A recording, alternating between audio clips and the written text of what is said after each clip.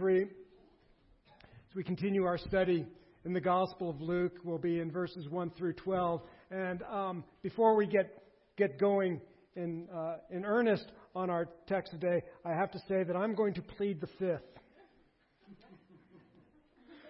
What does that mean, to plead the fifth? To plead the fifth, it's really one of the great protections that our country gives citizens of this citizens, and that is, I cannot be compelled to testify against myself. What an awesome thought that is. I cannot be compelled to testify, to bring a charge against myself. That's a great privilege. It's a great honor. I don't know if other countries or other societies or other cultures in times past have had that right, but that's something that we can certainly rejoice and celebrate in. I bring that up because as we're going through our text today, we are going to see that the title is Who's on Trial? What we're going to see is that there are people who foolishly don't plead the fifth, but rather they testify. And the more they testify, the more they talk, and the more they act, the greater the charges they bring against themselves. This is a text that deals much with self-condemnation.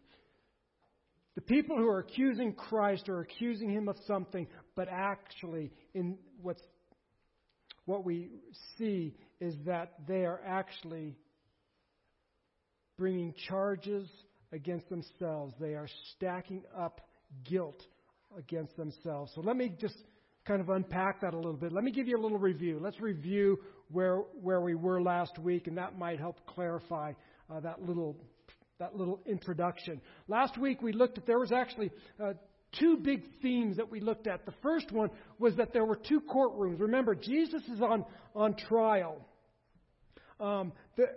He's on trial in front of Israel's leaders, and that was an earthly court. But we also viewed that there was a heavenly court, because what did Jesus say? They asked Him, they asked Him who He was, and He says, "You will see the Son of Man sitting at the right hand of power." And we talked about what that is. Jesus is saying that I am this messianic figure from Daniel chapter 7 and Psalm 110 and Psalm 2, that I am this messianic figure. And while you stand and judge me, I am the ultimate judge, and you will stand before me, and I will condemn you before my Father. Jesus is saying, I'm the judge. So there are two courtrooms. One courtroom an earthly courtroom where Israel's leaders are bringing charges against Christ. But there's another courtroom that Jesus refers to, and He says, and I'm the judge of that courtroom. So that's one of the primary things we saw in last week's message. But we saw another focus, and the focus was dealing with the innocence of Jesus. And this is important because Luke focuses in these trial scenarios, he focuses on the innocence of Jesus, because that was important. It was important because people had difficulty understanding, how can a condemned criminal be Messiah?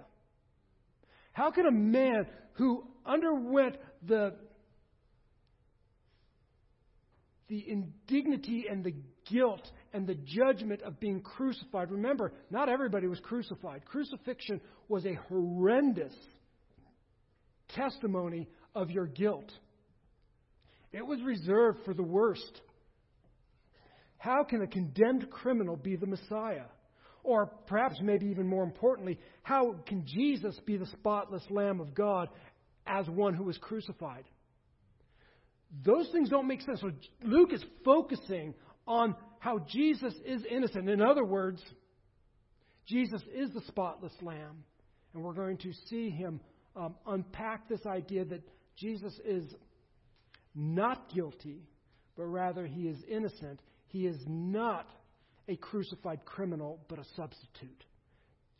That's kind of what we saw last week. And we want to bring that up because these two themes are going to continue in our message today. They won't be overwhelming, but we need to make sure that those themes continue to flow into our message today. So let me give you a quick preview of where I hope to go today.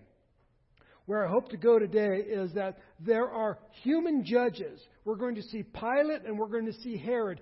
Human judges who are actually testifying against themselves. They ought to be pleading the fifth. But instead, they are going to testify against themselves. They are going to condemn themselves by their actions and by their words. This is a sad day for them. In fact, what we are going to learn is that there is one innocent. There is one innocent, and he's going to be condemned. But we need to understand, he is not condemned because Rome condemns him. He is condemned by the decree, the foreordained decree of God set forth from before the foundation of the world, that Christ would die for the sins of man, for the sins of men. This was from the very beginning. There is one innocent. There is one pure. He will be condemned, but this is by the foreordained plan of God. So that's kind of where we've been, where we're going. Are you with me so far? Okay, well, we haven't gotten very far, so I hope so. Here we go. Let's go ahead, follow along with me as I read in Luke chapter 23, verses 1 through 10. Listen to God's inerrant word. Then the whole company of them arose and brought him before Pilate. And they began to accuse him, saying, "We found this man misleading our nation, forbidding us to give tribute to Caesar, and saying that he himself is Christ the King." And Pilate asked him, "Are you the King of the Jews?" And he answered, "You've said so." Then Pilate said to the chief priests and the crowds, "I find no guilt in this man." But they were urgent, saying, "He stirs up the people, teaching throughout all Judea, Galilee, even to this place." When Pilate heard this, he asked whether the man was a Galilean. And when he had learned that he belonged to Herod's jurisdiction, he sent him over to Herod, who was himself in Jerusalem at the time. When Herod saw Jesus, he was very glad, for he had long desired to see him because he had heard about him, and he was hoping to see some sign done by him. So he questioned him at some length, but he made no answer. The chief priests and the scribes stood by, vehemently accusing him. And Herod, with his soldiers, treated him with contempt and mocked him. Then, arraying him in splendid clothing, he sent him back to Pilate. And Herod and Pilate became friends with each other that very hour, for before this they had been at enmity with one another. This is God's holy word.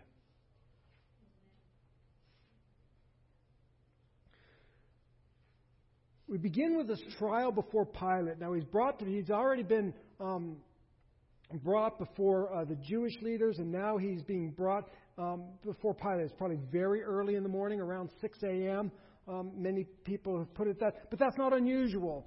Court cases that came before the Roman justices were usually brought very early. I think they said like from 6 to noon. The Roman governors would adjudicate cases that were brought before them. So Pilate would have been up very early. It was also necessary that the Jewish leaders brought Jesus before Pilate because, remember, the guilty verdict had already been rendered in the Sanhedrin, but the Sanhedrin lacked power for capital punishment. And so, all of you with a green sheet, do you remember what a Sanhedrin is? We talked about it last week. I know it was a long time ago. You may not remember. Do you know what a Sanhedrin is? Do you remember? Yeah, okay, that's a really good. Yeah, so it's kind of the Jewish leadership, and they're working at the court. And Jesus has already been presented before the Sanhedrin, and they have rendered a guilty verdict against him. All right? But here's the problem that they had. They want to kill him. But they have no authority to put him to death. Only Rome does. So they need to take him to Rome. And that's what they're doing. That's why they're going to Pilate. And so they accused him. Does anybody remember what they accused him of? They accused him of blasphemy. All right? So keep that in mind, because when the charges come before Pilate, you won't see blasphemy anywhere. Should make us think, I wonder what they're going to charge him with. So there's a guilty verdict that has been rendered by the Jewish leaders, by the Sanhedrin. However, though they determine he's guilty, they don't have the power to put him on a cross. Only Rome has that. So, this whole company arose and they bring him to Pilate. Pilate's a Roman leader, the Roman governor of that area, and they begin to accuse him and they bring charges against him. And they bring three specific charges to him. And the first one is that he misleads our nation. The first charge is that he is misleading our nation. I don't know if we have that up there. In other words, Jesus' teaching could cause a riot or could cause a revolt, and that would disrupt the peace of Rome. Remember, Rome, one of the unique aspects of the Roman government at this time was that there was relative peace. And they prized that peace. And so some guy who is out there potentially causing an uprising or a riot was certainly a threat. And so you notice they don't say, we've charged him with blasphemy. We charge him with misleading our nation. This is a concern to Pilate. Pilate doesn't care about Jewish laws, Jewish religious laws. He thinks Jewish religion is silly to begin with. And the fact that you have some little dispute about your religion, Pilate has no concern with. So if they come with a charge of blasphemy to Pilate, he says, really? Go away. This, on the other hand, will at least get his attention. Okay. This might lead to a riot. And my job, Pilate has really one big job. Keep the order. Oh, and collect taxes. We'll get to that. Two things. Keep order, maintain peace, and collect taxes. So what do you think is the second charge they bring against Jesus? He doesn't pay taxes. All right? So, Jesus he's a tax evader. He's a tax dodger. This has the idea of being disloyal to Caesar. Now, we know this. Pilate's now listening to this. Man, he doesn't pay taxes. That's a problem. First of all, this was utterly and completely untrue. You'll remember back in Luke chapter 20, they tried to trick Jesus, didn't they? Listen, should we pay taxes to Caesar or not? What do you think, Jesus? They think they got him, right? He says, show me a denarius. Give me a coin. Whose inscription is on it? They said, Caesar. He says, so render to Caesar the things that are due Caesar, and to God the things that are due God. In other words, taxes go to Caesar. Pay your taxes. And render to God the things that are due God. And so this was blatantly false. And I think, more likely than not, Pilate's not a stupid man. I assume Pilate sees through this. Really? You're bringing me a guy who doesn't pay taxes. Like you care about that. You would celebrate and venerate a guy who doesn't pay taxes. If there's a guy you hate the fact that you have to pay taxes to us. And if somebody didn't pay taxes, you would give him a party. You wouldn't come and bring him before the court. You do not care one bit about the Roman tax system and the fact that there's a tax cheat out there.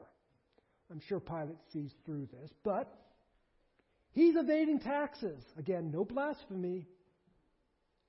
He doesn't pay taxes. And then they bring up perhaps the most serious charge, and that is, this is a guy who claims that he is Christ, a king. Now, there's a lot of nuance here, and I'm not going to go into all of the details, but this is perhaps the most serious threat. Is Jesus a threat of revolution? Is Jesus a threat of causing a revolution and trying to usurp Caesar or overthrow Rome in some way? Now, Pilate knows good and well that even if he thinks he's a king, he does not have the forces to overthrow the mighty Roman Empire. However, some small uprising within this area would cause Caesar to get upset with Pilate and cause Pilate to lose his job, which Pilate doesn't want to do. So this is a serious threat. And this is then, you'll notice that it is on this charge that Pilate responds. This is where his line of questioning goes. So, they say you're a king. Are you a king? Are you the king of the Jews? And you should note this. Here's kind of the inquiry and the response. I love this. Are you a king? This you, that pronoun there is emphatic. I love this. You? A king? Or perhaps, are you a king? You got to think. Jesus is standing there. He's been beaten up. He's in rags. There's no army. In fact, everybody's left him. So Pilate, who's used to power, who's used to authority, who's used to kingly pomp and circumstance, has this guy. You're a king? You're claiming to be king of the Jews? Pilate's probably thinking, I've mocked the Jews for being an insignificant group of people. But if you're their king, they're really insignificant. So this idea, there's contempt behind this. You're a king? You have no entourage. You have no military. You have no regalia. You're just in rags. You've been beaten up and nobody's defended you. You're a king? Really? His goal is to find out, though, is Jesus a threat? And for this, I'm going to move over just briefly over to John 18, because John 18 gives us a little bit more of an expanded understanding of the inquiry that Pilate has with Jesus. And it becomes important for us to understand Pilate's verdict, because this is the inquiry. The inquiry is, are you a king? Are you the king of the Jews? And even though you don't look like a king, what's your position here? Are you going to be a problem for me? That's really what Pilate wants to know. Are you going to be a problem? I mean, if you're just a lunatic, it's like, well, you won't be the only one. But are you going to be a problem for me? So in John chapter 18, especially verses beginning with 30, we begin to see this interchange. And so in John chapter 18, the Jewish leaders bring Jesus to Pilate, and he says, "Why did you bring him to me?" And I love their answer. If this man were not doing evil, we would not have delivered him over to you. In other words, we're not telling you what he did. Just trust us. He must be an evil man. Otherwise, we wouldn't have brought him to you. Just love that response. Like, what did he do? Well, if he weren't evil, we wouldn't have brought him to you. Yeah, but what did he do? If he weren't evil, we wouldn't have brought him to you. What did he do? We're not telling you, but it's bad. Really bad. What did he do? So Pilate begins to interrogate him and says, they answered him, if this man were not doing evil, we would not have delivered him over to you. Pilate said to them, take him yourselves and judge him by your own law. The Jews said to him, it is not lawful for us to put anyone to death. So now we know what they want to do. This was to fulfill the word that Jesus had spoken to show by what kind of death he was going to die. Now, here's the interchange. So Pilate entered his headquarters again and called Jesus and said to him, are you the king of the Jews? Here's the question. Here's the inquiry. Jesus answered, do you say this of your own accord, or did others say it to you about me? Pilate answered, am I a Jew? Your own nation and chief priests have delivered you over to me. What have you done? Jesus answered, my kingdom is not of this world. If my kingdom were of this world, my servants would have been fighting, that I might not be delivered over to the Jews. But my kingdom is not of this world. Then Pilate said to him, so you are a king. Jesus answered, you say that I am a king. For this purpose I was born, and for this purpose I have come into the world, to bear witness to the truth. Everyone who is of the truth listens to my voice. So this is the interchange that's going on between Pilate and Jesus. Are you a king? He's ascertaining, are you a threat? Do I need to be worried about you? And after this interchange, where Jesus is saying, my kingdom is not of this world. If my kingdom was of this world, I would not be standing before you beaten and broken. I'd be standing before you with a military behind me, ready to take you out. My kingdom is not of this world. I've come to testify of the truth. So Pilate's like going, okay, he's a religious nut. He is not a concern to me. And this is why now, back to Luke, all right? Pilate ascertains that and understands that Jesus isn't a threat. And so what does he say? He says, I find no guilt in this man. That's really important.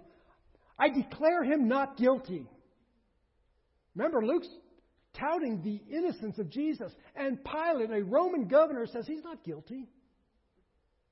By the way, Pilate will declare not guilty 3 times. And Herod will declare him guilty, not guilty once. 4 times Roman officials are going to declare not guilty, not guilty, not guilty, not guilty. Do you get what Luke's trying to tell us? What's Luke trying to tell us? Yeah, not guilty.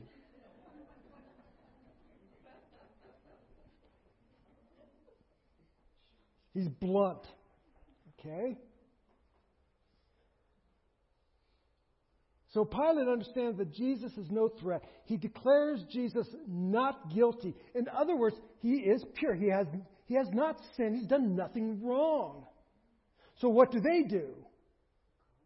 They're even more urgent. He stirs up the people. I love that because in Mark chapter 15, verse 11, it says the priests stir up the people. They are projecting onto Jesus their sin and saying he's the guilty one. He's the one who does wrong. He's the one who stirs up the people when they're the ones who stir up the people. Stirring up the people was a crime before Herod. They're the ones who did it, but they're projecting it onto Jesus. And so Pilate says, not guilty. They yell loud. And so, just a quick summary of where we've been before we move along. Jesus is the innocent sufferer. Jesus is the innocent sufferer. The death of Jesus is not because he is a dangerous revolutionary, but rather he is the spotless Lamb of God who will be slain at Passover to atone for sins. In other words, he's not a criminal, he's a substitute. So answering the question, how can a crucified man be Messiah? It is because he's not a criminal, but the substitute who died in your place. He is presented not as a revolutionary, but the spotless Lamb. He is the substitute. This becomes a very important defense of the gospel later on. Not only, Luke's writing to a man by the name of Theophilus who may be struggling with some of these issues, but this becomes a very, very significant issue, even into the 2nd century, where people were wondering, how can Jesus die on a cross and be Messiah? Because he died not as a criminal, he dies as a substitute. He died as a spotless. He was the only one innocent in this whole mess. And so when he died as the spotless Passover lamb who atones for sins. So that's his brief trial before Pilate. And now he goes and he is tried before Herod because Pilate's a politician. Ultimately, Pilate's a politician. And the Jewish leader said, he stirs up the people, even in Galilee. Oh, he's a Galilean, is he? Whew. Herod happens to be in town. That's Herod's jurisdiction. I'm going to send him over to Herod. Typical politician, right? He passes the buck. Not my responsibility. I'll let Herod deal with this one. All right? So Pilate sends Jesus over to Herod. Now, let's remember a little bit about who Herod is. This is Herod Antipas. And his dad was the one who, his dad was the evil Herod who killed all the children. Remember, that was that Herod. This is his son, and he's over the region of Galilee. Now remember, this is the Herod who liked to listen to John the Baptist, remember? But then under peer pressure and threat of losing face, he had John the Baptist murdered. All right? He's not a nice man. But remember, he liked hearing what John the Baptist had to say, but then under pressure, he had John killed because it's like, well, it's either him or I look bad, so I'd rather kill a person than look bad. So that's what he does. He's an evil man. And then, remember, he even wondered, I wonder if this Jesus, he'd never seen Jesus. Jesus holds Herod with utter contempt. All right? But when he hears about Jesus, and Jesus is asking, who do people say that I am? Some people, Herod thought that Jesus might be John the Baptist raised from the dead. So Herod knows about Jesus. And so Pilate transfers him over, passes the buck, let Herod take care of him. He's Galilean, that's his jurisdiction. Pilate thinks he's done with this, and so now Herod gets him. And Herod, we're told, is glad to see Jesus. All right? And it tells us why he was glad to see Jesus. Not because, oh, you're the Messiah of the world. I got some questions to ask you. No, I'm glad to see him because maybe you can do some trick for me. I hear you're a miracle worker. Do some sign. Perform for me, Jesus. So it says that when Pilate heard this, he asked whether the man was Galilean. He sent him to Herod. And when Herod saw Jesus, he was glad, for he had long desired to see him, because he'd heard about him, and he was hoping to see some sign done by him. Oh, good, Jesus is in my midst, and maybe now you can do a trick for me. That's all I care about. Do something spectacular, and then I can tell all my friends at dinner tonight, man, I had this Jesus character, and he turned my water to wine, or, he healed my servant, or whatever. He walked on water. It was amazing. You should have been there. All I care about with Jesus is the fact that he does something spectacular before me.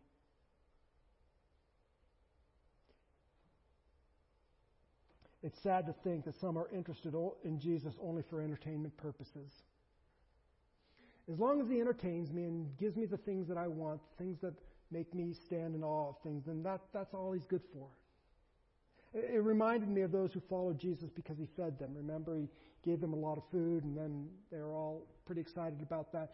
And he went across the lake, and then they thought he was going to feed them again. And basically, he refused to, and they all left. What? You gave us dinner yesterday, no breakfast today? What good are you? You no longer perform for us. You no longer entertain us. You're no longer spectacular. See ya. Love that passage where Jesus then turned to the disciples, will you leave also?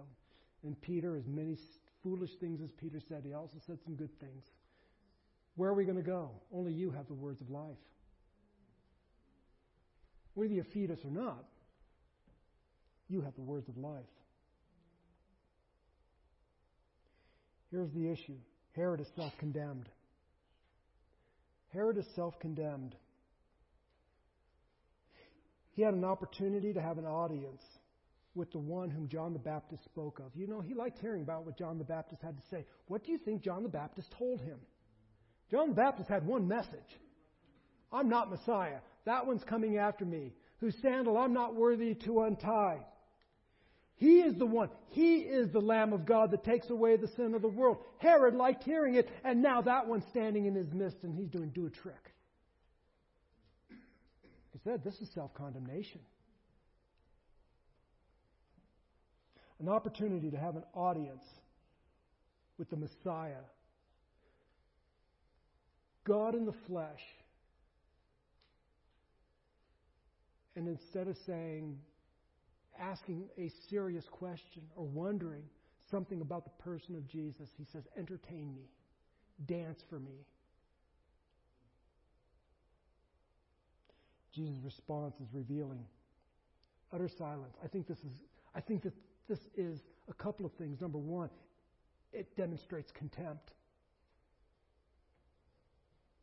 We know that Jesus had very low view of Herod. But it's contempt because Herod is used to having plaintiffs stand before him, groveling and bowing. Oh, have mercy on me. Oh, whatever I can do to convince you I'm innocent. And Jesus is innocent. Whatever I can do. And Jesus stands there. Again, this is judgment. God is standing before him and silent. What a horrible, horrible event. The heavens completely shut up. And he's right in front of you and not giving you anything. I can't think of a worse judgment other than eternity without Christ. But God utterly silent. You don't deserve even my muttering. Nothing.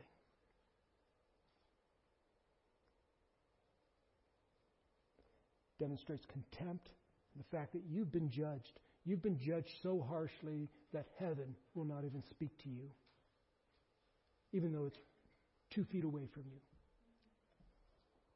But not everybody is silent. It says the chief priests and the scribes stood up and vehemently accused him. In other words, they yell louder. They don't have truth. They don't have any accusation by which to charge Jesus. They had to fabricate charges in their own court. They have nothing before Herod, so all they have is yell louder. Because when you do not have the truth, the only thing that can make up for it is volume. That's it. In void of the truth, volume will fill that vacuum. They don't have the truth, and so all they can do, just yell louder. And then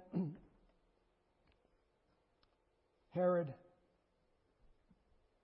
in his last self-condemnatory act, mocks Jesus, heaping further judgment upon himself. He robes him in splendid clothing and sends him back to Pilate. Here you go, king.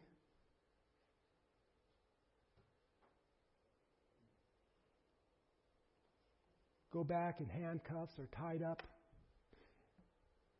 in custody of your officials. I'll dress you up as a king.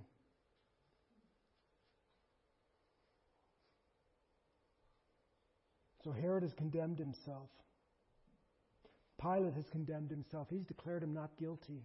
And yet Pilate is going to sign his death warrant. These are men who are standing before the judge of the universe, and they ought to be pleading the fifth. They ought to be pleading for mercy. And instead, they are piling up guilt, and unless they repented, on the day of judgment, they will stand before this very one whom they mocked. And he will be silent no more. On the other hand, if they have repented, he is silent no more.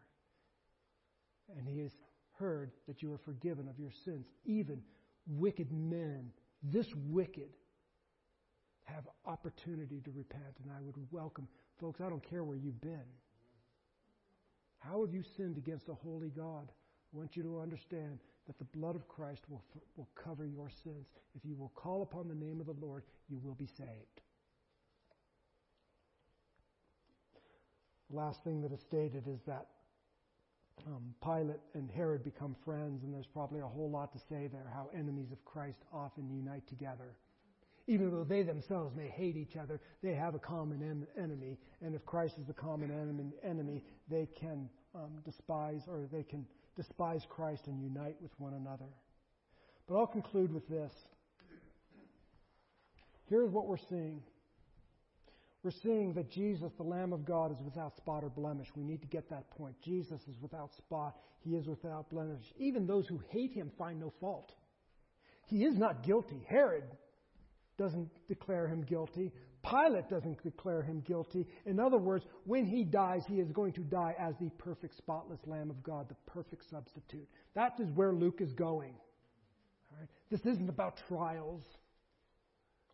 This is about demonstrating that Jesus is the spotless, innocent Lamb of God who died for your sins and for my sins.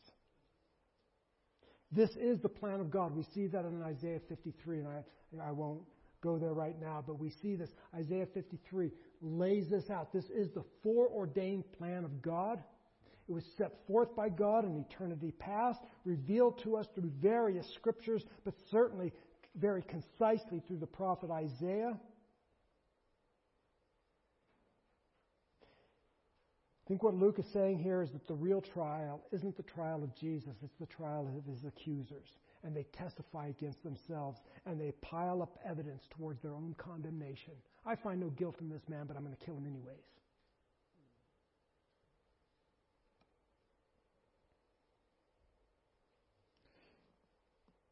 And maybe one thought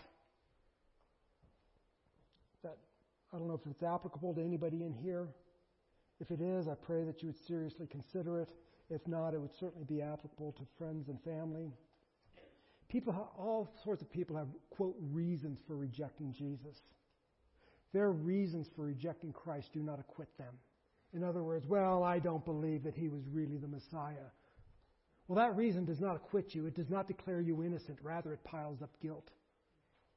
You can hear the gospel and say, well, I don't believe it because there is no objective truth that this happened, which I would disagree with. But fine, that doesn't acquit you. All it does is pile up guilt. You are just condemning yourself. And so you can come up with 1,000 different reasons why you would reject the gospel of Jesus Christ. That is, that you have sinned against a holy God and you will face eternal punishment away from the presence of that holy God to whom you are accountable. But Jesus died in your place, bore your sins, bore that punishment in Himself, and therefore now, by believing in His sacrifice, you can be free of your guilt and have eternity with Christ and have God as your treasure. That you can have. You can say, I reject that. That's fine. You can reject it on whatever reason you want. Reject it all you want. But it doesn't acquit you. You are not innocent now. Your reason does not make you guiltless before the throne of grace. All you've done is heard the gospel, know the truth, reject it, and you've piled up guilt. That's what these men have done. This is a different courtroom. This is not about the trial. Well, this is not only about the trial of Jesus. This is about the trial of Herod and Pilate, and perhaps it's a message or a trial. Are you on trial?